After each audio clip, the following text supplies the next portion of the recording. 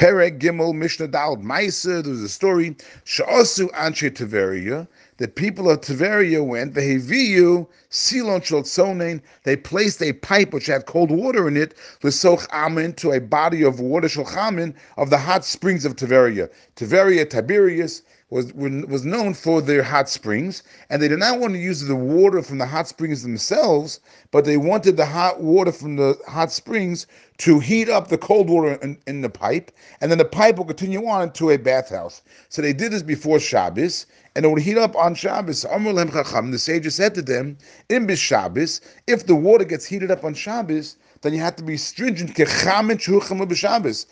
if a person went ahead and heated up water on Shabbos. And what's the halacha? A person heats up water on Shabbos, asur and berachitza v'shti, not allowed to use it to wash with or to drink with. B'yom tov, if a person did it on Yom Tov, kechamin shehuchama b'yom tov, then it's as if a person went ahead and heated up the water on Yom Tov, where it's asur and berachitza. A person would not be able to use that water to wash their entire body. They could wash their hands, their legs, different body parts, but not the entire body. And it would be permissible to drink.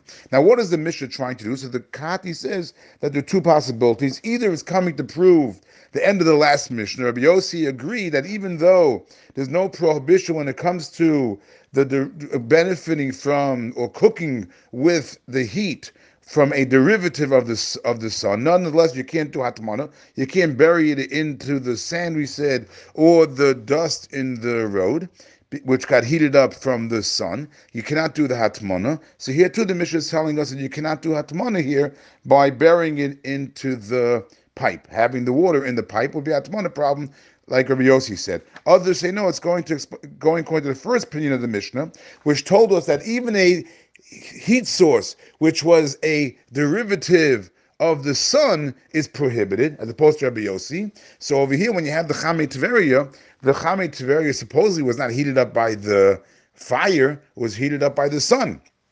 So you see, even a derivative of the sun is a problem. But some people say that Rabbi Yossi will still get out of it, because Rabbi Yossi would say that the waters of Tiveria, the Chamei Tiveria, was actually heated up by fire, because the Mayim of Tiveria, the hot springs of Tiveria, are alluded to the waters that pass through Gehenna. So therefore it is like it was heated up by fire. The Mishnah continues now. Mulyar. A mulyar is some type of vessel that's used to heat up water. You put the water in there, and what surrounds this vessel is like an indentation where you put coals, and the coals heat up the water. So what happens? Shabbos comes, and you remove the coals. Mulya hagar, if you remove the coals. Shows the man of Shabbos. You can drink from that water on Shabbos, even though it remained hot, because the mulyar does not go ahead now when you remove the coals and add heat to it. It just retains the heat that was there.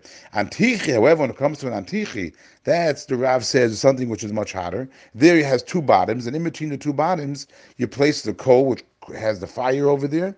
And therefore, even if you remove the coals from the antichi abisharufa ain't chose to be mena. That you cannot drink from, because that gets so hot, and therefore it adds to the heat. And therefore, since it adds to the heat, that kind of atmana you cannot do, and therefore you cannot go ahead and use that on Shabbos.